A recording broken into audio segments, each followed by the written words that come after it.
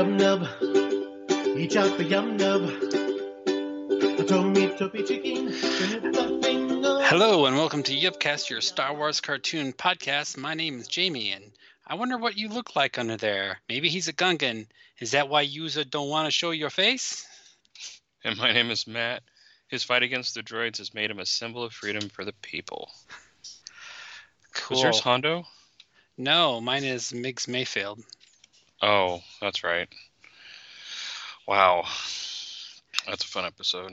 Yeah, there's actually one that I wanted to use, but I'd already used it, which was him is from the episode The Believer of season 2, where he's like, yeah, Empire, New Republic, it's all the same to these people. Invaders on their land is all we are. That'd be a little bit more topical, but I couldn't think of anything better, so I found this one. I thought it was funny. That's a good one. Yeah, I remember it now. But before we get too far into talking about Boston comedians, we're back from our Ewoks diversion. Today we're doing our 26th episode of our Clone Wars review, where we review Liberty on Ryloth, which is Season 1, Episode 21. Basically the end of Season 1 for our purposes, which originally aired on March 13th, 2009. We are doing a rare Wednesday night recording because of scheduling stuff, but you can start off by, did you do any Star Wars this week? Or? Do not war! Okay. Yeah, no, nothing really other than just stuff for the episode, talking to you about the latest news and stuff. But yeah, other than that, since there's no new major books out, I've kind of been slacking in my Star Wars. Yeah, a new High Republic young adult novel has come out, but I have not gotten it yet. It's Escape from Valo, I think, is the title. I know you don't do the audiobooks or read the short ones. Yeah, I've said it in the past. I'm very stingy with my Audible credits, so it has to have a certain amount of hours of entertainment. Or, well, I say entertainment, but it has to have a certain number of hours before I'm like, okay. Yeah, so I'm waiting for the audiobook of that. I'm continuing my Legends book reading. I started this project. We talked about it on the podcast before, where I'm reading in the in-universe chronological order the Legends novels. And I completed, in the past, since our last recording, I completed the book Red Harvest, which is about a Sith Academy on like a frozen wasteland planet, and it is a wild tale about zombies. A Sith Lord uses a force-sensitive flower to make a life-prolonging elixir, and it turns everybody into undead zombies. It was sort of like a cross, that that Blade movie where they had like super vampires. Yeah. Blade sort 2. of like that. Yeah, Blade 2. It was sort of like that. I have a big problem with that movie. Okay. Do tell. Yeah, I saw it in the theater with my brother, I think. And the whole movie, the movie is about Blade hunting these super vampires. He's hired by the vampire, aristocracy, to go kill these genetically modified super vampires. And aside from the fact that they're misused the term retrovirus 1,000 times in that movie, there's a scene where they introduce the elite squad of vampire hunters that have been assembled, and they all have cool names and special features, right? Like Iceman and that scene. Ron Perlman. Yeah, the whole the whole team is introduced, and then they kill them off immediately before they do anything. They're killed in the very next scene. And they have this whole introductory thing where they're like, yeah, he's a vampire hunter with 30 years experience, and he's got all these cool weapons, and this is a martial arts expert, and right, and Snowblade, and blah blah blah blah blah, and then they're all dead within like 5 minutes. It's like, well, that was pointless. What was the fucking point of that? Does that happen in the comic? Oh, who knows? But it's like in. Did you see Deadpool 2? I think so. Is that the one where he goes to the X-Men mansion and they're all hiding from him? Yes, but also he assembles a super team and they all die right away. Spoiler alert. Yeah. But that's Deadpool. That's the point. Yeah. I don't think Blade 2 is making fun of comic book movies. I think it was taking itself seriously while Wesley Snipes was avoiding paying his taxes. I'm just looking at some of the names. Yes, yeah, some of them have goofy names. I'm just like... Are you on Blade or on Deadpool? Blade 2. Yeah. The thing that I actually thought you were going to say is that, like, okay, it's like, so your name's Matt. Okay, you've been Matt for however number of years. You get bit by a vampire and you become a vampire, and then you become part of like a vampire special forces squad. And now you want to be known as Scud. or Snowman. Or Lighthammer. Yeah, these people suck. Jigsaw. Yeah, just like, and then, okay. So basically, like, all of a sudden, like, you now have these funny, all of a sudden now, like, you want to be called, like, Dick Puncher. And you're like, all the vampires are like, Matt, no. It's like, or is it just like a cool, do you just automatically get assigned a vampire name? And like, here, you're really good at this. So I guess yours would be Science, Count Science or something like that. You still get to drink as a vampire, right? They still drink alcohol, right? Yeah. That wouldn't be so bad. Yeah, sorry, I'm looking at the Blade universe right now. I'm just really jealous that they get cool names, and us mere mortals get stuck with simple names. Yeah. I wish. We got sidetracked fast, though. Oh. So. What? That's never happened before in the history of Yubcast. Yeah, so I finished Red Harvest. It's a wild Legends book. It put on Twitter that the book has a lot of telepathic conversations with the Force-sensitive flower in it. So if that's your jam, you're gonna love it. I give it like a B+. It's like a B or a B+. It's entertaining for weird Sith stuff. I've just started my 5th book in this series. Yeah, 5th book, and it's called Fatal Alliance. And I'm too early in the book to know what it's really about. But the Sith and the Jedi are bidding on some unknown cargo that was recovered by the Hutt Syndicate from a weird transport ship that used to be a Sith command vessel, but it appears to be a salvaged one. So I don't know what the MacGuffin is yet, but there's like this bioreactor everybody's bidding on and trying to steal or whatever. But it's a fun project, and I'm going to keep it up. There are a lot of books, so I don't know how many I'm going to get through. But so far, this audiobook has been really entertaining. This new one, I'm 2 hours into it, Fatal Alliance. I was trying to explain to my wife that it's always hard. Sometimes it's hard for me to get into a Star Wars audiobook because the first 2 or 3 hours are all like introducing the ridiculous names of the cast of characters and the places they're going to go.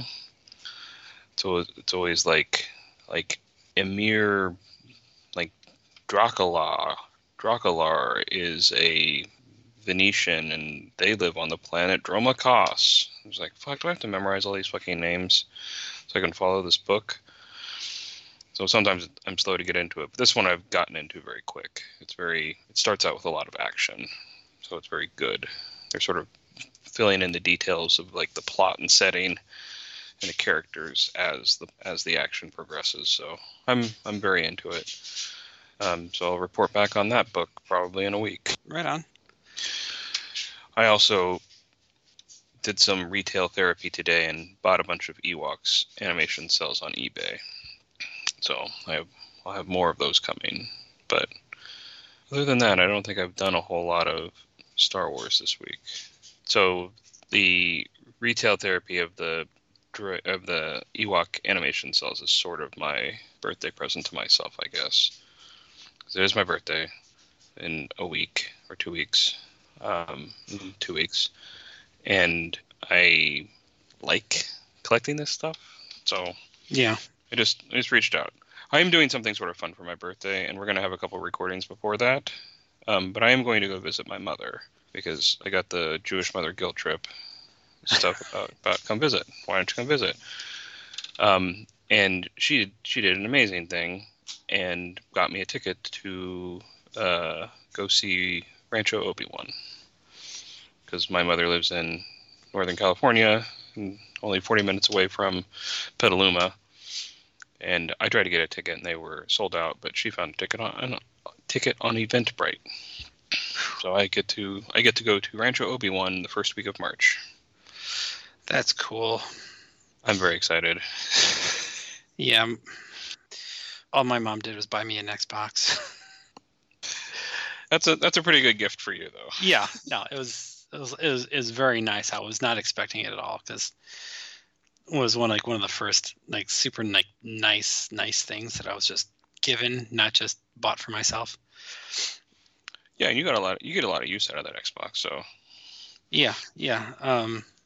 It was. I got it right in time to play Jedi Survivor, which was awesome. But I did contact Rancho Obi-Wan and tell them that I was going to be in the area and that I had a Star Wars cartoon podcast. And if they had any Nelvana stuff, it would be great to see it. And the director, not Steve Sansweet, but the director of operations there, emailed me back and basically said, "We don't do interviews." So I'm still very excited to go. I wasn't necessarily asking for an interview. I just wanted to let them know I was coming because I'm very excited. I'm stupidly excited about this. And it's going to be, I think, March 2nd or 1st or 2nd at 10 in the morning I get to go. So I'm very excited. They said I can't bring any recording equipment with me and I can't record anything on the premises, but I'm going to have a great time and I'll tweet about it or something. Yeah. I mean, what is recording really? Yeah, I mean, scientists disagree, right? Yes. just asking questions. I mean, you're recording stuff with your mind. So what? You can't bring your mind? Yeah, especially my mind, right? Yeah. I'll remember fucking everything. just show up a huge dialysis machine that's actually it's actually a professional recording studio just jammed into a dialysis machine. It's oh no, I need this to live. We've come up with a camera so tiny it fits into this oversized novelty hat. Now, go get us some incriminating footage, and remember, you have to get in and out in 10 minutes or you'll suffer permanent neck damage. But I got a ticket because it's my Make-A-Wish thing, right? And could you say that thing again, closer to the dialysis machine, right here, at this port? I told you I went to go see that documentary about the making of the holiday special, and it really reinforced my collecting behavior because they had all these enthusiasts, including Steve Sansweet, on there talking about this era of Star Wars, and I'm just so excited. I have no idea what's going to be in there. I know they have the life-size statues of the animated Ahsoka from the Clone Wars movie and the Grand Inquisitor from Rebels. And these are I know my basement is ridiculous, but these are things that if I bought, my wife would seriously consider trading me in for somebody else. Because they're expensive. These things are unobtainable to me. And so I'm very excited to see some of this stuff. I have no idea what it's going to be like. If anyone's ever been there, feel free to tweet at me at Yubcast on Twitter or X. Other than that, I'm sort of sour on Star Wars this week. Not Star Wars, but Star Wars fandom. There's a lot of bullshit happening. Yeah. I don't want to get into it, but there's a former actor is suing Disney, and everyone has an opinion about this. We're not going to talk about it on the show. Other than what we've said previously, which I think is fair, is that we really were rooting for her, and she had multiple ways out of this mess. Mm-hmm. And she picked the hardest path for herself, and that's her choice, and that's her right. All of those things, I've moved on. Yeah. And then, like, the whole, like, the name of the movie is The Mandalorian and Grogu, supposedly confirmed. I call bullshit on this. This is a fan theory that has been spread about the social media verse. It's fucking bullshit. There's no chance that that's the name of the movie, and until there's an official release from Lucasfilm saying that's the name of the movie, I refuse to believe it. You think it's just them trying to force them to correct the we'll say that it's Mandalorian and Grogu, and that can gain traction. Then we're going to force them to say no, it's not actually this. It is this cool name. It's Grogu and the Mandalorian. But yeah, that I would accept. That I would definitely accept. I'm just getting so tired of, like, the rumor mill. You know what I mean? The threads in fandom that I have issues with right now are the rumor mill where people just say bullshit just to get clicks. And then, like, the toxic fan stuff, and then even the anti-toxic fan stuff where people are just endlessly positive, like endlessly attacking the toxic fans by, like, either screenshotting them or doing stuff like that. It's all the same crap. Just stop. Yeah, I agree. The toxic fandom I can't stand, because it's like, do you really feel this way, or are you just doing this just for fake internet clout, or just to be some sort of, like, edgelord troll? The people who are, like, then kind of, like, going against it, is like, at a certain point, it's like, give it a rest. The rumor mill sucks because, like, I miss being able to speculate about Star Wars, but now, like, every dipshit has a podcast, including us, or some sort of YouTube channel that theorizes about whatever's happening in Star Wars, and it's just kind of like, I kind of miss the good old days where you just run into somebody at a party or something, and they know a shit ton about Star Wars, and then you end up, like, talking about Star Wars and all sorts of, like, theories and whatnot, because the internet wasn't what it is right now. But yeah, just making shit up just for like clicks, or It's just for the hell of it. It's garbage in, garbage out. I'm just so tired of it, and so I'm just sort of annoyed with Star Wars fandom right now. I'm sure it'll pass in a few days, but this lawsuit has consumed everybody. Everybody feels like they have to weigh in on it. It's just silliness. Yeah. All I'll say about it on this podcast is it reeks of me at my most pathetic after being dumped by my high school girlfriend. Just the begging, groveling, raging, wishing to be taken back. It makes me mad because I don't want to say it makes me mad. It makes me sad because it reminds me of that. And it's just like, ugh, that's just sad. Just a second, I'm looking up my ex-girlfriend on LinkedIn.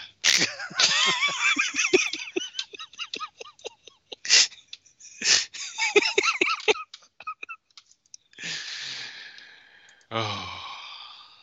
Mine's an optometrist, so she's doing great. Yeah, my wife doesn't listen to this show. My ex-girlfriend owns a biotech company in the Netherlands. So. Path not taken, right? Yeah, my ex-girlfriend is Elon Musk. I mean, yes. Yeah. All right. So let's just. Yeah, I don't know how much of that's going to stay in the podcast. Do you want to move on to the show? Yeah. Okay.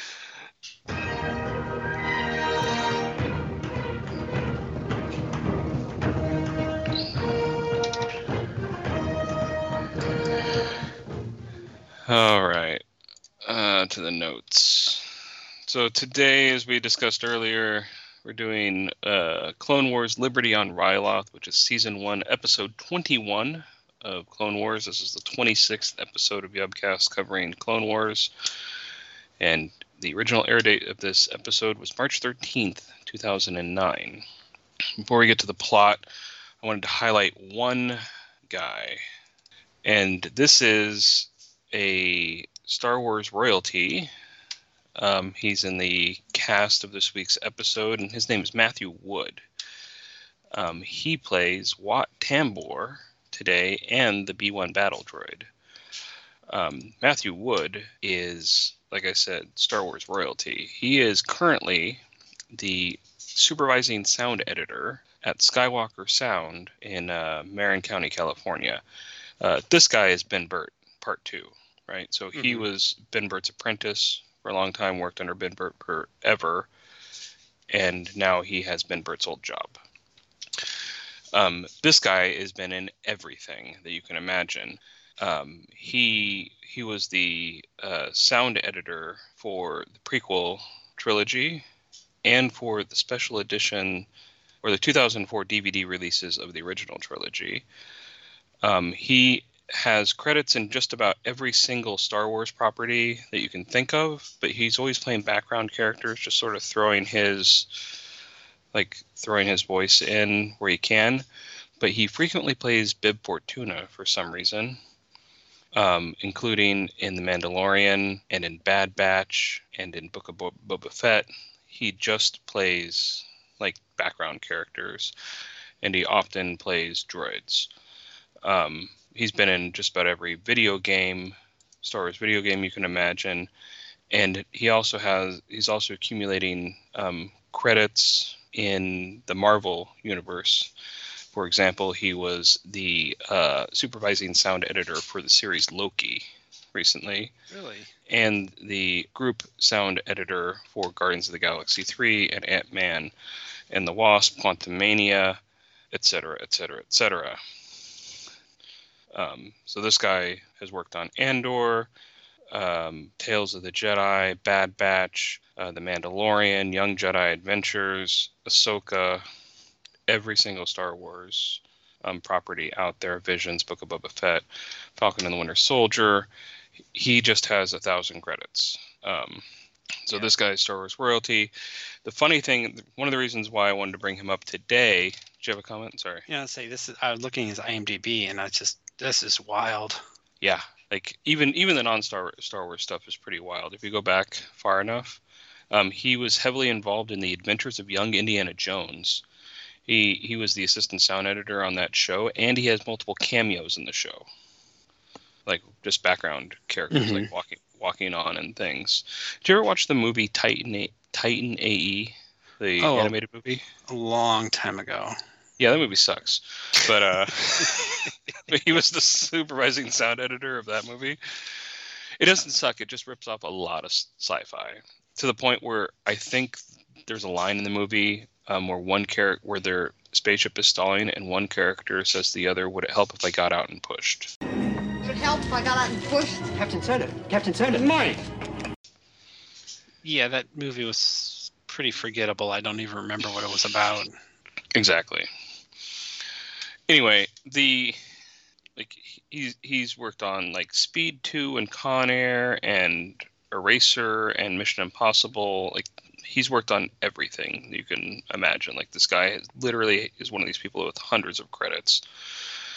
But I wanted to bring him up because I was watching, like I do for all of these episodes, I was watching interviews, any interview I can find from anybody associated with the episode.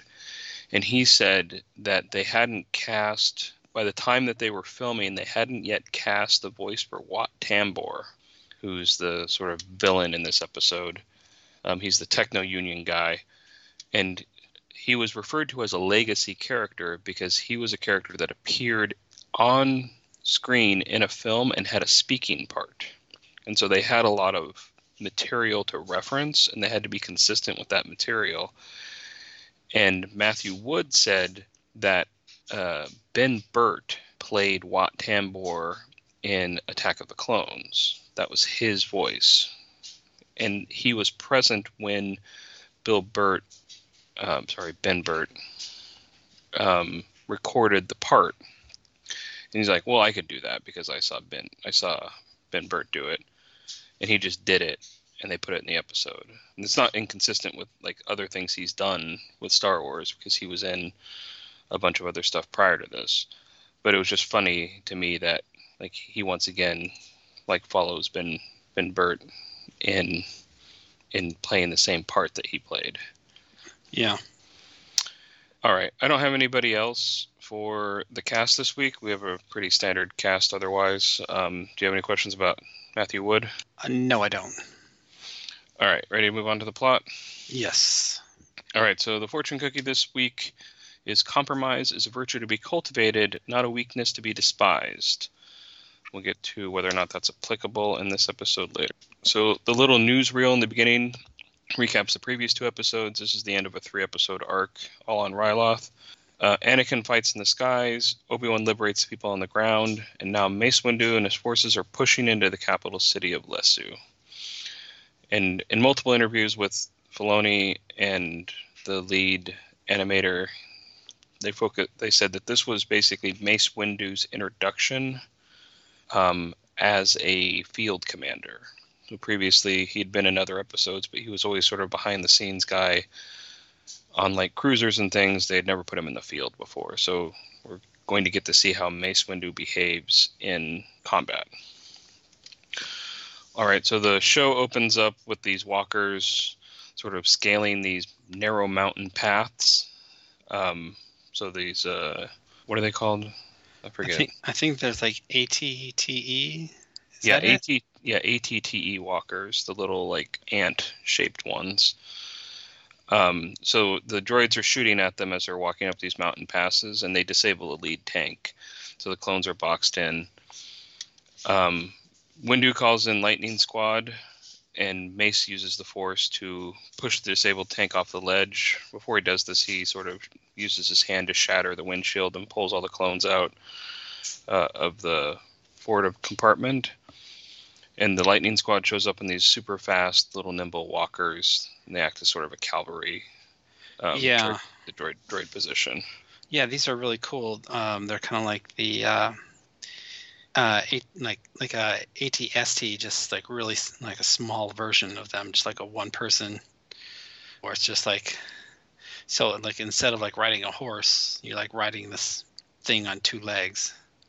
Yeah, Filoni said he wanted them animated to be like raptors, and they're like super fast, but all the animation team kept referring to them as chickens, which I guess makes sense because chickens are the descendants of theropods like raptors. Mm-hmm. But I really like the design of these things, and there's sort of some good banter between Twi'leks and clones later about them. All right, so basically the column of ATT walkers is disabled on the mountain.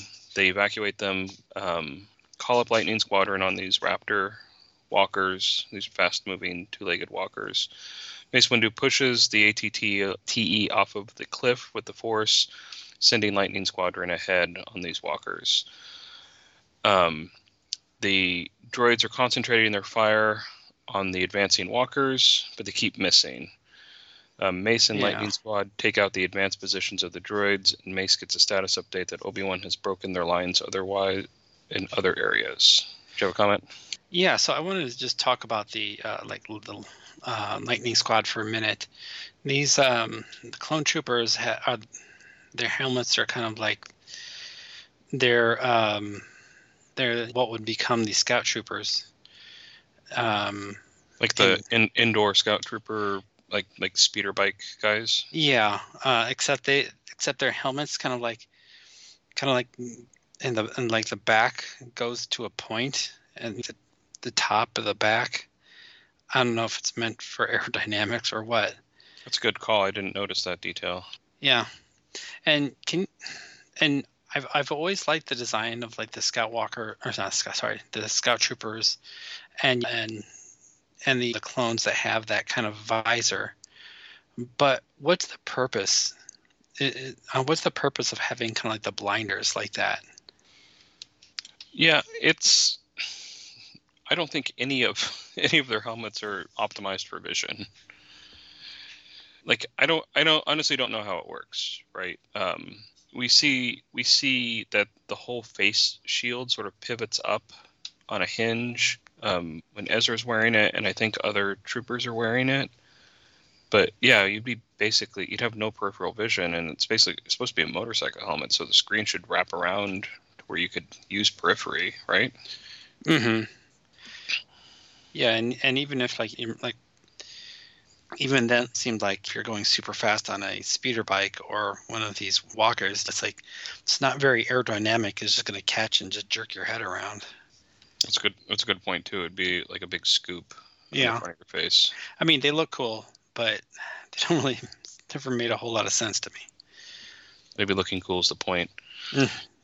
Yeah. All right, so Mace and Lightning Squad take out the advanced positions of the droids. Mace gets a status update that Obi-Wan has also broken their lines elsewhere. But while they're talking, we see one of those little probe droids spying on them and reporting back, presumably to Wat Tambor. So the tactical droid is in a meeting with Wat Tambor and calculates that the Jedi will be at the city gates by morning. He recommends a retreat.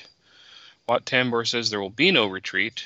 The Jedi do not have enough forces to occupy the city. So Wat Tambor is stationed in Lesu, the capital city, which is sort of has a natural moat around it. It has like a canyon around it that acts as a moat. Right? Yeah. Mm-hmm. So it's something I wanted to mention, because this has come up in previous episodes, is that you would think you're fighting a battle against the droids,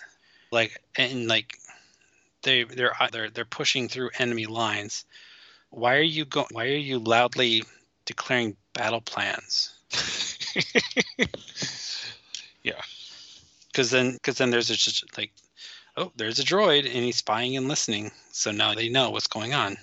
Well, Wat Tambor proves himself to be completely incompetent in this episode, so Mace's lack of operational security doesn't much matter.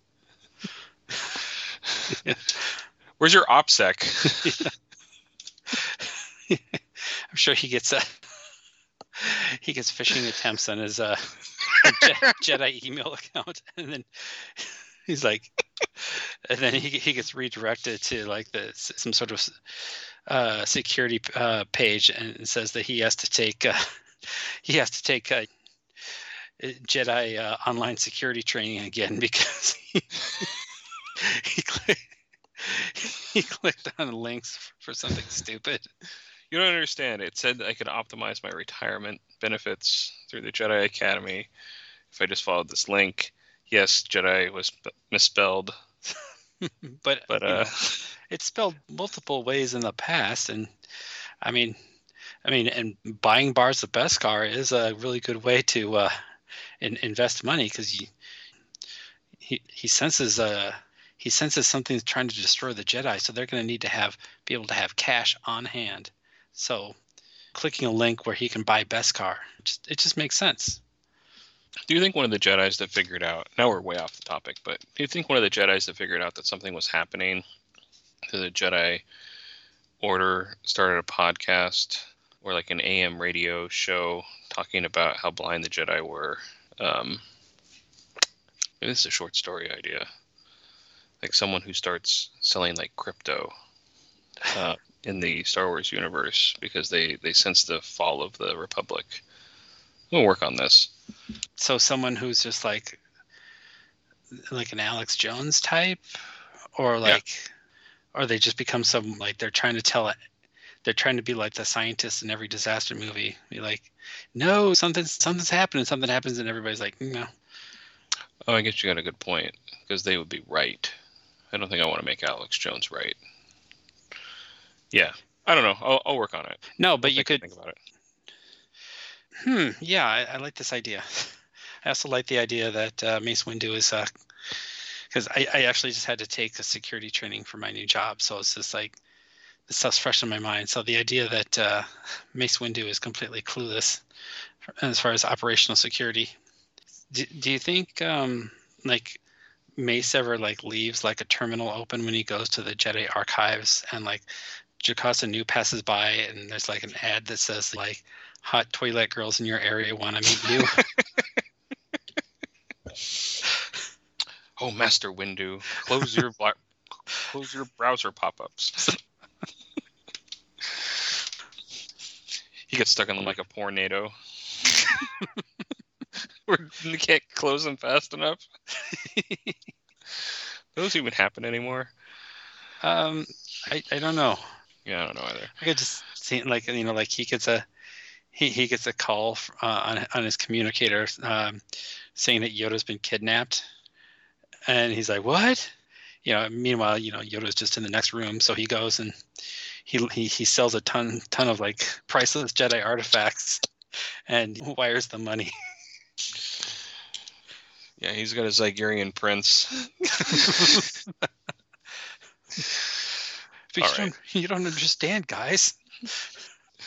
All right, gotta move on with the plot.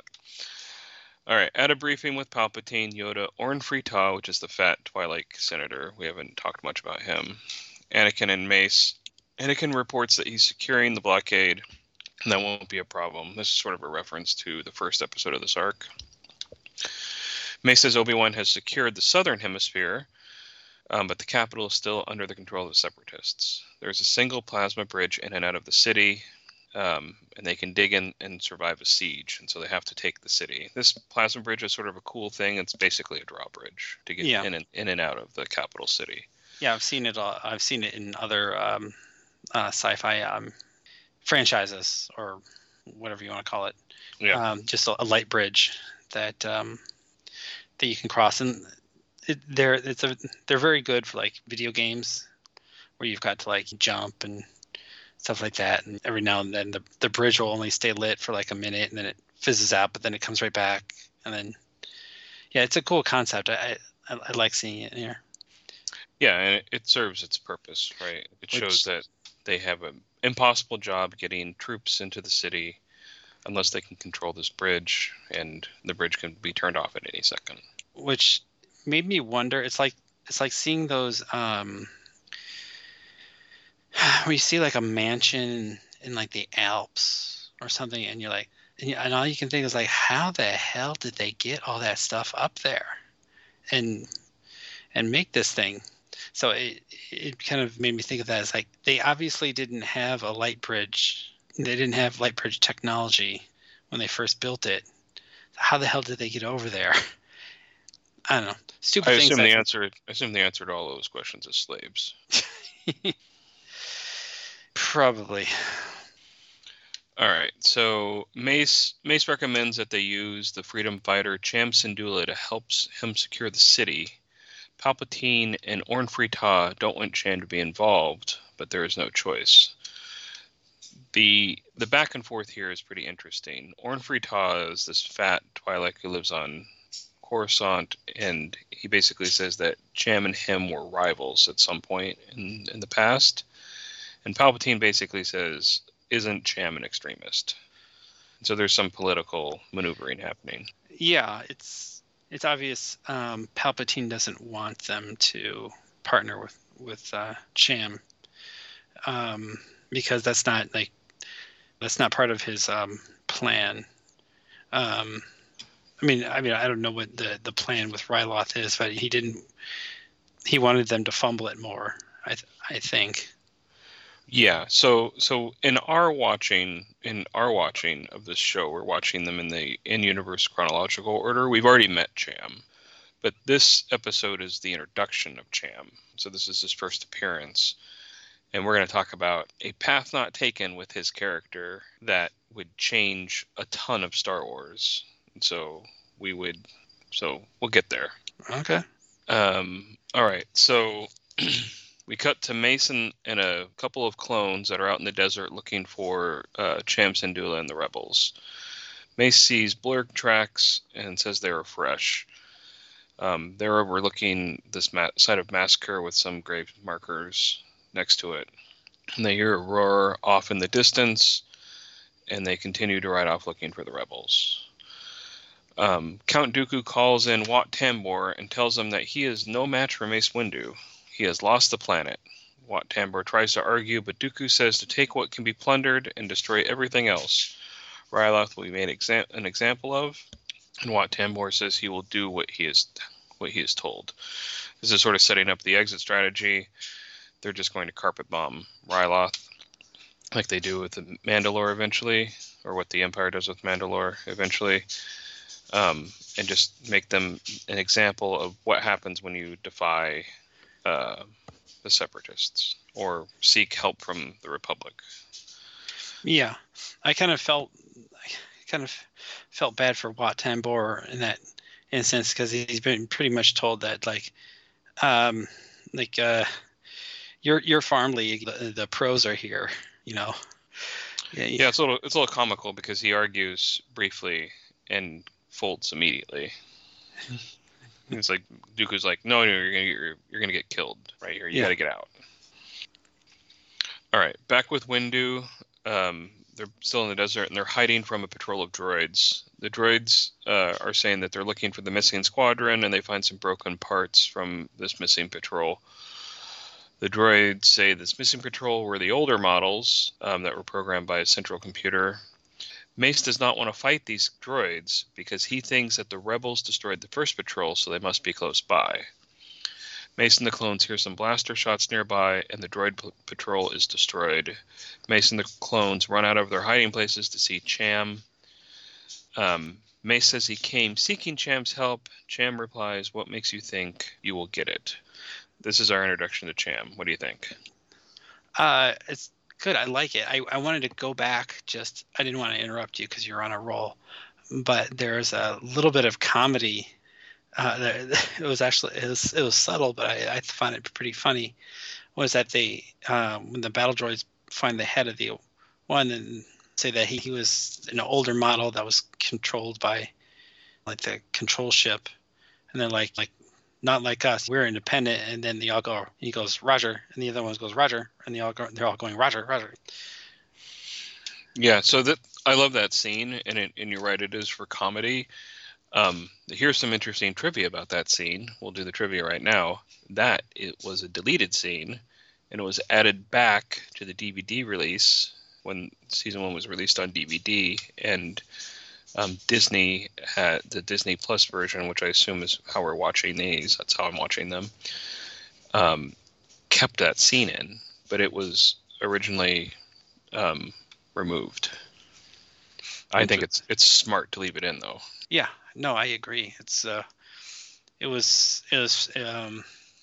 very funny, and people who think they're independent, but then they do and say the exact same things. There's a lot of that. There's a lot of that in our society right now. Yeah, and them just repeating Roger, Roger to each other over and over again really hits nail on the head. Mm-hmm. All right, so we're back with Wat Tambor. After we meet Cham, we flash back to Wat Tambor. He's meeting with the tactical droid. The droid tells him that the bombers are almost ready and that his shuttle will be ready for his evacuation. Wat Tambor says he's not ready to leave. The tactical droid just says whatever. The shuttle will be ready when he wants to leave. So back with Mace and Cham, they enter the secret base of the Twi'leks. Mace is saying that they're close to taking back the planet. He describes the situation that was on the Venator, that they could use Cham's help taking back the capital. Cham says that earlier in the war, the Republic couldn't help Ryloth, and they were forced to surrender to the Separatists. They came unarmed, and the Separatist army tried to exterminate the Twi'leks. This was the massacre that they were standing at earlier. And so Cham is extremely reluctant to help anybody. Cham is a nationalist, right? He's a freedom fighter. He only believes in the plight of the Twi'leks, right? And there's even a great line where he says, eventually I'd be fighting you if you didn't leave. So there's this nice exchange between clones and the Twi'leks where one of the clones sees a blurg and a pen, and they just rib each other about how the blurg might be grumpy, but it's faster than the walkers. Just some nice banter. I like when they add that stuff in there. Mm-hmm. Cham leads them into a larger chamber full of Twi'leks. Gobi and a couple others that we hear about more details about in the book Lords of the Sith. They're in there with women and children. Cham tells Gobi to get healthy while Cham carries a small girl. Cham offers Mace and the clones food, even though they don't have a lot to spare. So it's really showing Cham as this gracious host. Mm-hmm. Yeah. Back with Wat Tambor, he orders the bombers to target the closest villages, and the inhabited ones especially. So they're going to start their firebombing campaign on Ryloth. The Republic, we see some Republic forces approaching a village. The clones report that only remaining are friendlies, mostly women and children. The clones plan to give the village some supplies, but the bombers come out of nowhere, bomb the village, and they don't even attack the clones. They just leave the clones there, killing only civilians. Yeah, it's very much like if we can't have it, nobody can sort of attitude. Right, and we talked in the previous episode about sort of the horrors of this war, and they're really hitting the nail on the head here, saying like yeah, we'll just watch the world burn. Yeah, and if I can't have it, no one can is a good way to put it. So we cut back to Cham and Mace, and there's sort of a dance party happening. Cham says these distractions help keep his men motivated. You're going to say something? Yeah, I was going to say, I'd like to do... I didn't think about it until now, but like, look at like this Twi'lek dancing, and then the dancing that the Twi'lek does, the Twi'lek slave does in Return of the Jedi. I didn't think of that. It seems similar. Yeah, Ula, right? Mm-hmm. All right, so Cham says, Mace asks Cham why he won't help them liberate his planet. Cham says that Senator Ta is not to be trusted. His views of the future of Ryloth are not in line with his own. Mace says the Republic will provide stability during any transition. Cham says if the Republic occupies Ryloth, then they are not free. Eventually, he would be fighting the Jedi, too.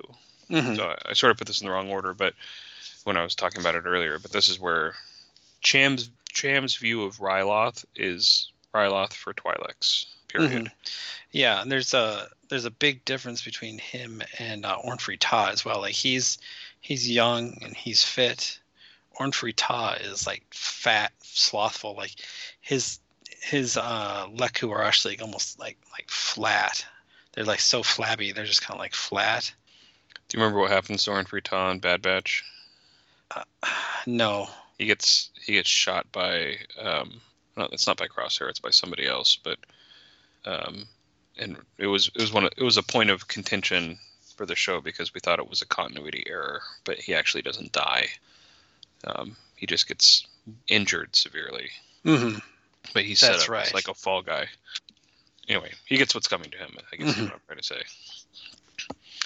All right, so while Cham and Mace are talking, a clone reports to Mace that the droids are firebombing villages, destroying several in this sector. Cham looks heartbroken and tells Mace to set up a meeting with Senator Ta. He will help them after all. So his hand is forced. Wat Tambor is having his droids load his shuttle with valuables.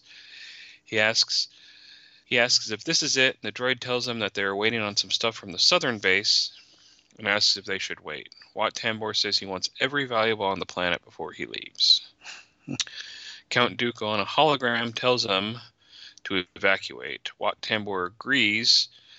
When the holo is off, he tells the technical droid that he's to take orders only from Wat Tambor. The droid disagrees. There's this nice give and take in between the tactical droid and Wat Tambor. Yeah, it's actually funny you mentioned the Bad Batch because there's that in the second season when they're on Serrano, and the guy who's there, I can't remember his name, talks about how like the whole okay, let me back up. The whole plot is them to like they're going to try to steal some Dooku's treasure that like he stole, And just like coming back, and then this episode just makes me think about it because they're just like they're looting the planet. Did that stuff end up on Sereno? Yeah, that's good. That's a good question. So I was looking up the name of that guy. Romar Adele is the old guy on Serrano who meets the Bad Batch in the episode Relics of War. That's a good episode. But yeah, this stuff could very well end up on Serrano because it does get off planet. All right, where are we? Cham meets via hologram with Senator Ta. I love this meeting. And they immediately insult each other. The second they see each other, they start attacking each other. They fight about who has the real power. Cham basically says you're a fat ass who lives on Coruscant, and Orn Free Ta basically calls him a terrorist. Yeah. Anakin calls Windu to says his fighters are taking out as many bombers as he can, but he recommends that they evacuate the cities. It's good to hear from Anakin. We haven't heard from him in 2 episodes. Mace says he needs to destroy the droid ships, and Anakin says that's what he's trying to do.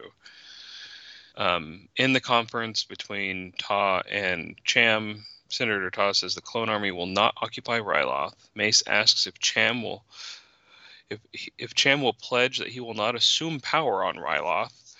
And Cham says he only wants to see his people free. He believes in democracy.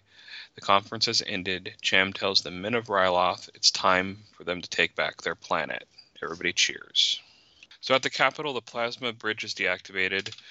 There are these air raid style sirens, and Wat Tambor orders the Twi'leks out into the open to slow any Jedi attack. These people are clearly starving to death, but he's using them as human shields again, as in the previous episode. Mm-hmm. Mace Windu and the forces, both Cham's forces and the clone forces, advance on the city. They need to gain control of the plasma bridge. Cham says the troop transports are being used to loot the planet. They can probably hide inside to gain control of the bridge. So Mace and 2 clones get inside one of the transports that are headed toward the bridge. These are the last of the loot from the southern bases that was alluded to in the previous conversation with Wat. The tactical droid tells Wat Tambor that it is time to leave, but another droid tells him that the last loads of treasure are arriving. So Wat Tambor orders the plasma bridge activated, and he will leave once he has all the treasure. The transports start crossing the bridge, and 2 droids approach to scan the loads. They have these like metal detectors. Yeah. They look like those metal detectors people have on beaches. Mm-hmm. They clear the first load, but they pick up an anomaly in the second one. They request the cargo hatch be open. They open it up, and Mace is standing there, and they start fighting on the bridge. They're in the middle of the bridge, and so the droids order that the bridge be deactivated, causing everything to fall. Yeah. This is a very good action scene and shows how insanely powerful Mace is. Mm-hmm. So using the Force, Mace throws the 2 clone troopers to the end of the bridge. The bridge turns off, and the transport falls. Mace leaps from one to the other, and then he leaps off of the second transport up to a STAP flyer, which is those little flying speeders that the battle droids ride sometimes. And he jumps from one of those to another one of those. They crash together, and then he lands at the end of the bridge and then uses the Force to pick up the clones and safely, because they're sort of hanging off the edge of the bridge, place them on the ground. Yeah, I always like sequences like this, using showing use of the Force, like the Siege of Mandalore, where Ahsoka just she comes down to the surface just by jumping from like ship to ship on her way down. Yeah, so the sound design team had a lot to say about this sequence, because the way that they design the sound is right when the bridge turns off, all of the music stops. There's no ambient music in the episode. And everything that happens until Mace lands on the other side of the bridge, there's this echoey, like distant echoey sense to all of the noise. So you're not hearing the noise as it's happening in the universe. You're supposed to sort of be hearing it as Mace is perceiving it when he's deep in this Force trance. Mm-hmm. And it's very detached from the action. It's incredibly effective. I really, really liked it. So at the same time that this is happening, Cham has begun a charge with all of the blurgs and the clones. Mace says to the clones that were on the bridge with him that he's going to hold off the droids. They have to turn the bridge on. And so the clones run into the bunker where the bridge controls are, and Mace starts just ripping apart droids with the Force. The bridge goes on. Cham's men get across the bridge and start destroying the droid forces. Mace says he's going to Wat Tambor. I rewatched this right before we started recording, and Mace's actions in the capital city, in that first initial section of the capital city, where he's fighting all the droids by himself, I thought was reminiscent of Mace's character in the Tartakovsky Clone Wars, where he's just ripping apart all those super battle droids. Yeah. Very impressive fighting. Yeah. All right, so the clones who reactivated the bridge, 2 commando droids go in and fight the clones to try to turn the bridge off while the transports and the ATTs are filling the city. But the clones hold their ground. It's a really good fist fight. The tactical droid, who's been arguing with Tambor this entire time about evacuation, finally just decides to leave without him. And this is a pretty funny scene, because Wat Tambor is literally like 20 feet behind the droid, and the droid's like, I'm leaving. And he just gets on the ship and flies away. Yeah. Now, I noticed something with his animation. Is he meant to just kind of like float? Yeah, we'll get there. Okay. I've got some details about how they animated Wat Tambor. So the droid reports to Dooku that Wat Tambor refused to leave to evacuate in time. Dooku says that's a shame and orders the bombers to destroy the city. The bombers turn back toward the capital city. Mace Windu fights his way to Tambor and demands a surrender. Tambor sees the bombers coming and says they will die for the Separatist cause. The ships are shot down by Anakin at the last minute. Ahsoka says that was close. Anakin replies, it always is. Wat Tambor. Now Cham is where Mace and Wat Tambor are. The droid army is presumably destroyed. Wat Tambor asks what the terms of surrender are. Cham says unconditional, and Wat Tambor agrees. Cham thanks Mace for their help. Mace says all of Ryloth earned their freedom. There's a blurg and clone parade. The end. Do you have any comment on this last section here? No, I was actually wondering if we're gonna get like, because it had been a while since I watched it. That I was thinking that no Ahsoka at all, because they just showed her in like a flash of her in her starfighter when they showed Anakin for the first time, but no dialogue. And so I was actually surprised that they brought her in for just like one little line. Yeah, her and Anakin weren't in the previous episode at all. It was all Obi-Wan. And so this whole arc was like the Ahsoka episode, the Obi-Wan episode, the Mace episode. And Anakin has been a background character the whole time.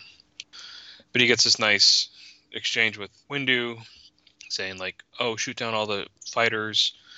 And then he gets the hero shot where he saves the day at the end and prevents the bombers from bombing the city. All right, before we get any further, did you like it? Yeah, I liked it. I liked it. It was a good episode. Yeah, I do too. I think it's really solid. It's a good way to. I know it's not the last episode of season 1. There was one more produced. There's one more episode produced after this. We're not going to get to it until well into season 2 because it's part of an arc that was finished in season 2. And as far as like an exit point for the season, I think it's great to end on a high note. And it's a great introduction to the character of Cham, which goes on to Lords of the Sith, the novel, and then he appears in Rebels as well. And if it's not obvious, he is the father of Hera.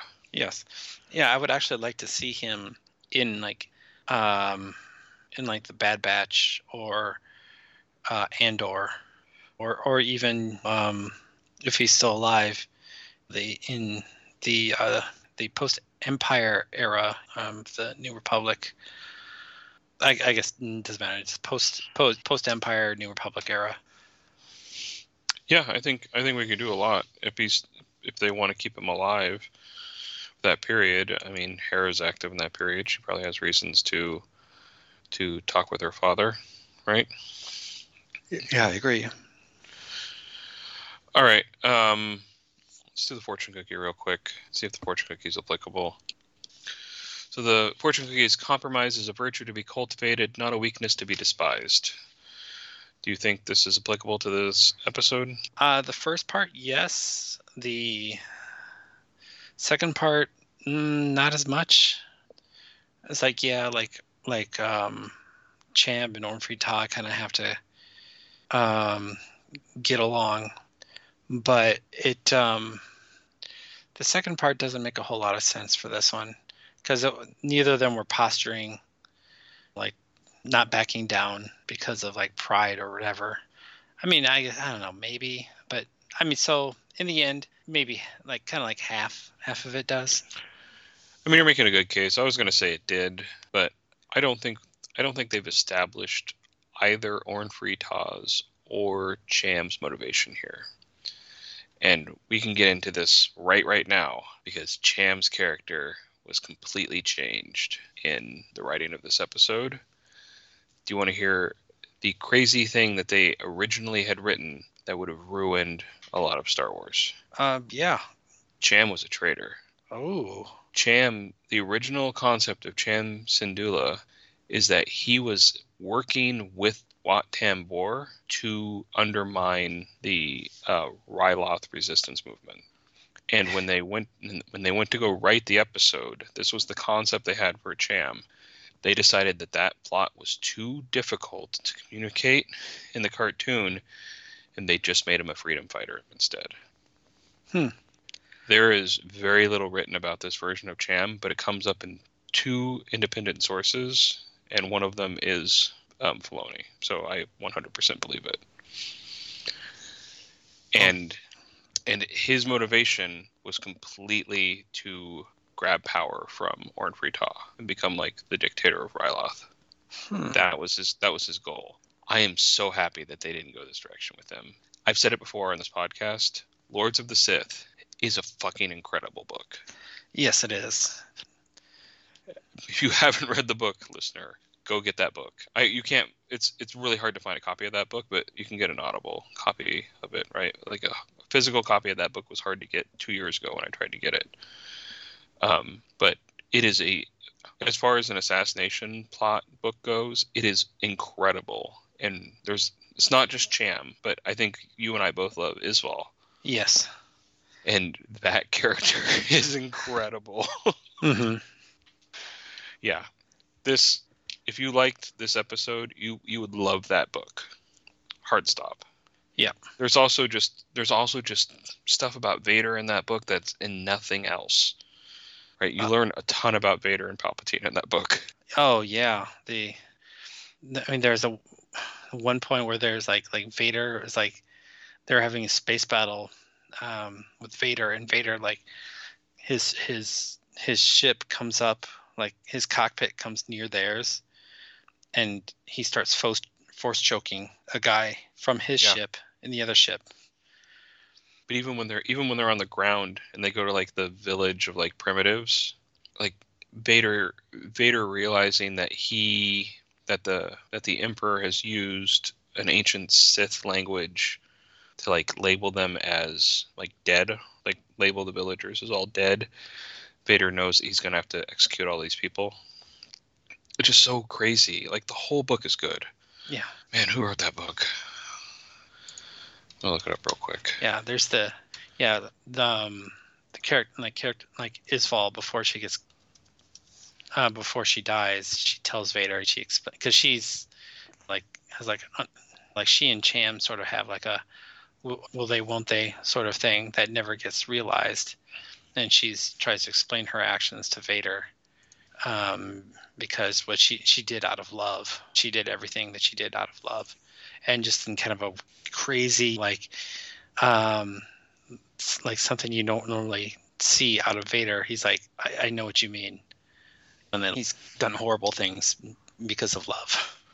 Yeah, there's no bad part about that book. So this book is written by Paul S. Kemp, which actually wrote the book Deceived, which I talked about, I think, last week or 2 weeks ago. It's the Legends book about Malgus that I really enjoyed. But yeah, just go get the book. Yeah. Like, it's so good. Yeah, like the Moff is just like a drug addict. Oh, that's right. She's completely absent, and yeah, every part of that book, like her commander is like betraying her and trying to set her up for failure, but Cham has put him in a terrible position. He tries to shoot down her shuttle. Yeah. Yeah, we're giving too much away of the book, but it's one of those books that both of us just so thoroughly enjoy. Mm-hmm. All right, do you want to go through some production and trivia stuff real quick? Okay, let's do it. All right, just some trivia of the episode. Cham's blaster that he's using is the same as Han's blaster in Empire Strikes Back and Return of the Jedi. This was something they did very intentionally to make him look like a hero. Mm-hmm. When they're loading treasures onto Wat Tambor's shuttle, one of the treasures they're loading on is the Ark of the Covenant. Of course, but instead of angels on top, there are 2 Twi'leks kneeling on top of it. Yeah, I love that. So the mountain pass in the very beginning, there's 2 really funny interviews with the animation staff about this scene. They basically rendered the whole thing. They didn't use matte paintings or background or static images. They did a 3-dimensional map of the whole canyon, and they all said they would never do this again because one of them said, like, it's like your boss comes to you and says, render the Grand Canyon, and then you do it, and they hand you a paintbrush and they say, now paint it. You have a month. Yeah. The I don't know if you remember the wedding cake from my wedding, but it was like 3 layers. It was white, and then it just had all sorts of like words on it everywhere. You just basic like love, marriage, husband, whatever. And like after the woman who did it delivered it, she was like, I'm never doing that again, because it was so hard for her to do. That I assume she got paid so she can. Yeah, but it was like it was so hard. Like, just her hand was cramping. It was so difficult to do. That was just like, it turned out great, but she was just like, and I never want to do it again. Yeah, so this is a very similar situation where they created this gigantic digital set, and then they had to texture and paint the whole fucking thing. And they said by the time they were done, it was so large they could barely render it. And this was like the technology at the time. Mm-hmm. They were so mad at themselves. And later they're like, yeah, we should just use a matte painting for a large portion of it that we wouldn't have to animate it. But I watched it after I saw that episode, after I saw that interview, and it looks gorgeous. So it paid off, I guess. But this is also an efficiency thing. They're still in season 1. This is a late episode that's produced, and they're still making quote-unquote mistakes that waste money. But it looks great, right? Mm-hmm. So the bombers that bomb the cities are called hyena bombers, and I think this is their first appearance. But they were an elaboration on the vulture droids. The vulture droids are sort of a single cockpit, quote unquote cockpit. They have 1 bulge in the middle of the 2 wings. These have 2 bulges, and they're supposed to look like TIE bombers from Empire Strikes Back. Yeah, I noticed that. Yeah, I think it looks great. Mm-hmm. So in the very beginning, when Mace Windu breaks the windshield by putting his hand on it and using the Force to shatter the glass, in the original script, he uses his lightsaber to cut through the glass.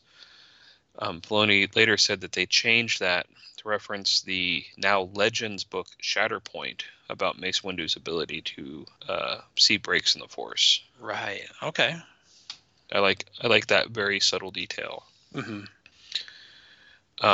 Or we already talked about the change in Cham's character, which I very much appreciate that they didn't go the direction they were going to go.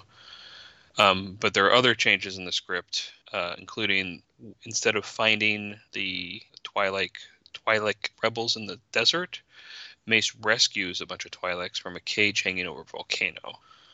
But they scrapped this idea because it made Ryloth look too much like Mustafar. And we know that one planet, one climate, one geological feature. They didn't want volcanoes on Ryloth.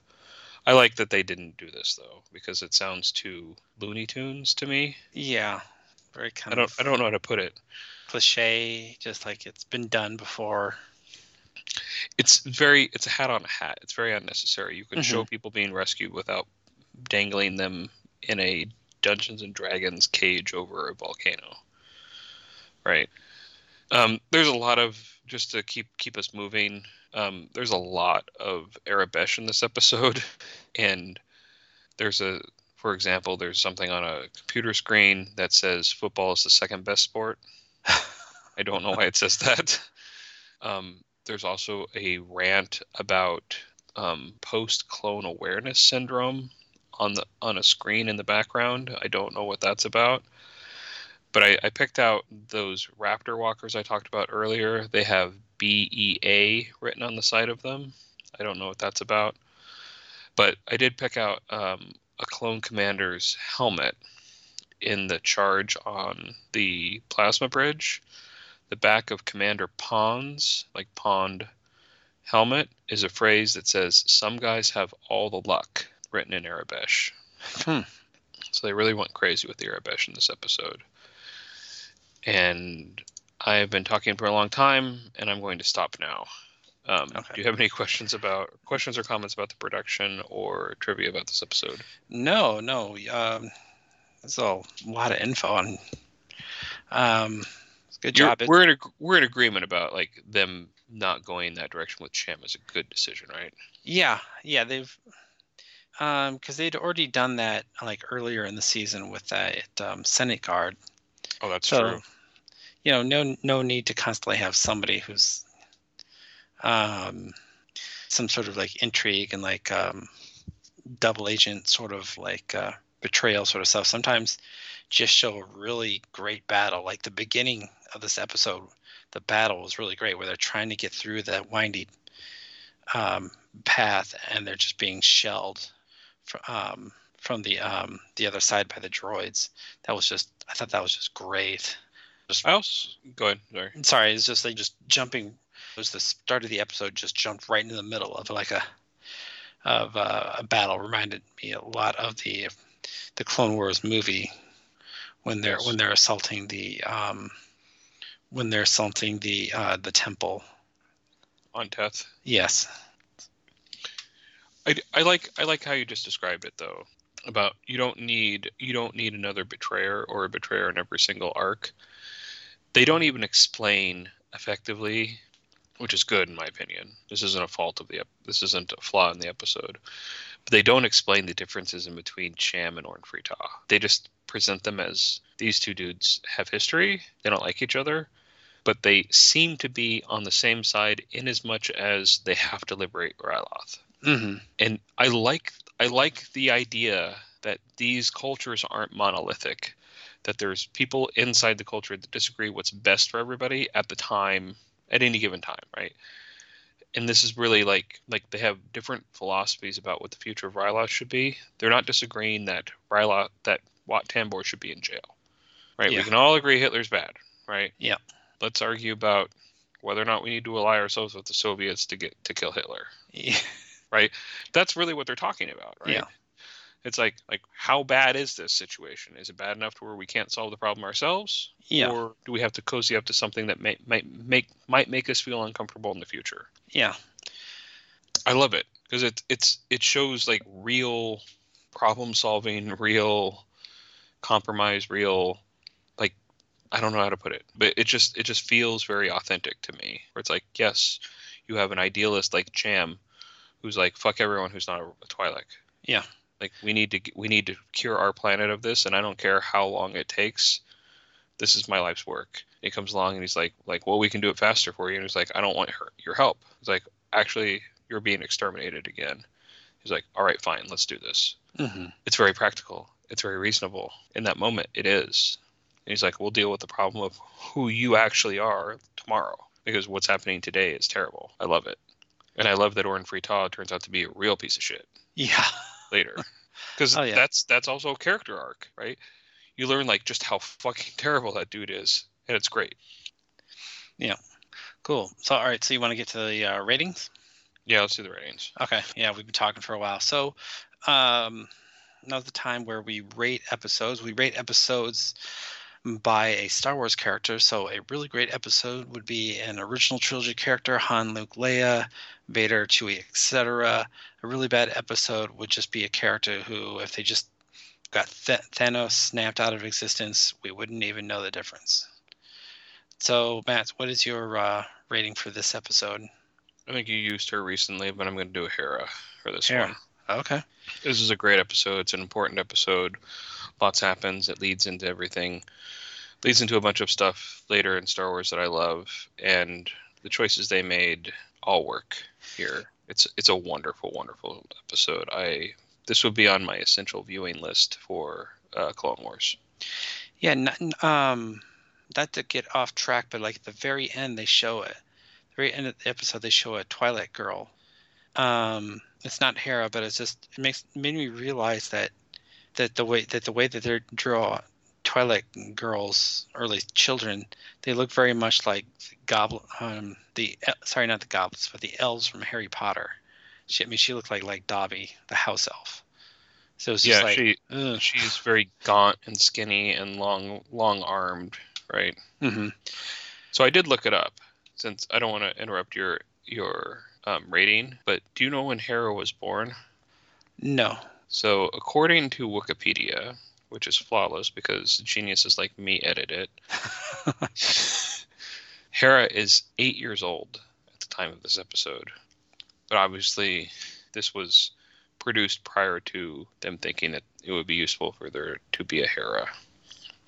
But she is the approximate age of that girl in the parade. Mm-hmm. And so theoretically, she is somewhere. Yeah. Are there more episodes on Ryloth? In Clone Wars? Yeah. I'd have to check that. I'll do that right now.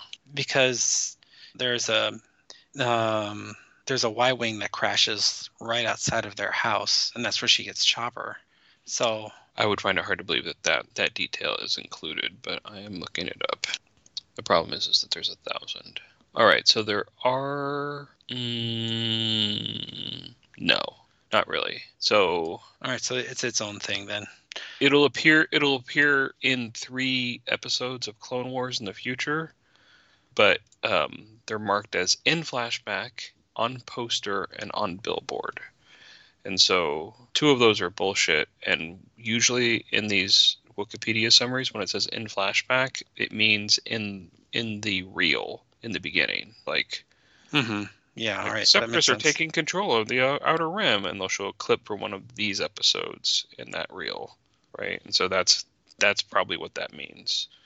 And so we have this arc, we have Jedi Crash, which we already reviewed, and Supply Lines, which we've already reviewed. So it appears in these 5 episodes. And so I don't think that Y-Wing is referenced in a TV show or in an episode or an animation episode. It might be in a comic book or something, because there's hundreds of mentions of Ryloth in canon. Yeah, I was just hoping that you'd see like Y-Wings used on Ryloth at one point, so you can be like, oh yeah, I bet one of those is the one that crashed with Chopper in it. Yeah. But, all right, let's write that short story. Okay. All right, so for my rating, I'm man, I feel bad because I don't want to like use up like really good characters, but I'll give this one Ayla Secura. Nice. Because she's Twi'lek and it's on Ryloth. It was a good episode. It was very good. There were some rough animation spots. There's also some great animation spots, like the beginning of that mountain pass that you talked about. So it was really good overall. It's just nice. Nothing, no like head scratchers. You're just kind of like, well, we're just going to pretend that didn't happen and keep watching. It was just It was just solid from start to finish. Yeah, I loved it. Cool. I'm glad you loved it too. All right. So do you want to do the roll the d20? So I thought we'd sidestep that this week for two reasons. Oh, that's right. Okay. One, we're at the end of season 1 from our point of view. There is one other episode of season 1, but I'm going to pull up the order of Clone Wars episodes. Because the next episode we would do... Sorry, I'll edit this so it makes more sense. Next episode we would do is called Holocron Heist, which is episode 1 of season 2, which is a great episode. Oh, yeah. Except this is going to be posted 2 days or the day before Bad Batch season 3. And so I think this is probably, so Bad Batch comes out on February 21st, and this gets published on February 20th. So 2 weeks from, or 12 days from today. Mm-hmm. Okay. And so I think what we're going to probably end up doing, 3 episodes of Bad Batch get released on that day, and then we're going to decide how many of those we're going to review that first week, and then just do Bad Batch episodes for the next however many weeks Bad Batch runs. There's 15 episodes, but if we do 2 that first day like we did last season, we'll do it for 14 weeks, et cetera, right? Right. But I think instead of rolling a die and tempting fate, we're going to transition to Bad Batch episodes, and after that we will decide what we're going to do next. But this is a logical break point for Clone Wars. We'll probably do a supplemental episode talking about our first season of Clone Wars being done, but just watch your podcast feeds for that. But for this week, I think I'm going to forego the die roll. Okay. If that's okay with you. Well, that's perfectly fine. Do you want me to just do it just because? I mean, see if we would have. I mean, I don't know. You do not reign, Lurdo. All right, I'm just going to do it. All right. Just because I rolled a 9. So. Wow. I did roll a 9, but it doesn't matter. Like, it's a fun way to make sure that there's a little bit of chaos in the program, but I think Bad Batch is one of the things that got us back into podcasting, back into releasing shows. Bad Batch is coming back out in 13 days from now, from the time of this recording. So I think we're just going to hold on. We're just going to transition to that for a little bit. Yeah. And I'm super excited about Bad Batch season 3. So, and like I said, this comes out, I think, the day before or 2 days before the premiere of season 3. So we haven't seen anything. Everything's cool, but here we go. All right. I'm just going to play us out with the outro. Thank you for downloading and listening to this episode. We would also like to thank Jordan White for the use of his cover of Yub Nub as our intro and outro music. Please refer to the show notes for photos, clips, and links from this episode. Side effects from listening to Yubcast may include dizziness, dry mouth, a sense of confusion, and decreased sex drive. Serious side effects may include speaking in Ewok, speculating the origins of prequel characters, and wondering why 2 grown men discuss children's cartoons on the internet. For a complete list of side effects or to complain about the show, please visit us on Twitter at Yubcast or drop us an email at noochvaderproductions@gmail.com. Thanks again. We will see you again next week with a new episode. Yubcast is not affiliated with Lucasfilm or the Walt Disney Company. Star Wars, its characters, and creations are the property of Lucasfilm and its parent company, the Walt Disney Company. Yubcast is intended for entertainment and informational purposes only.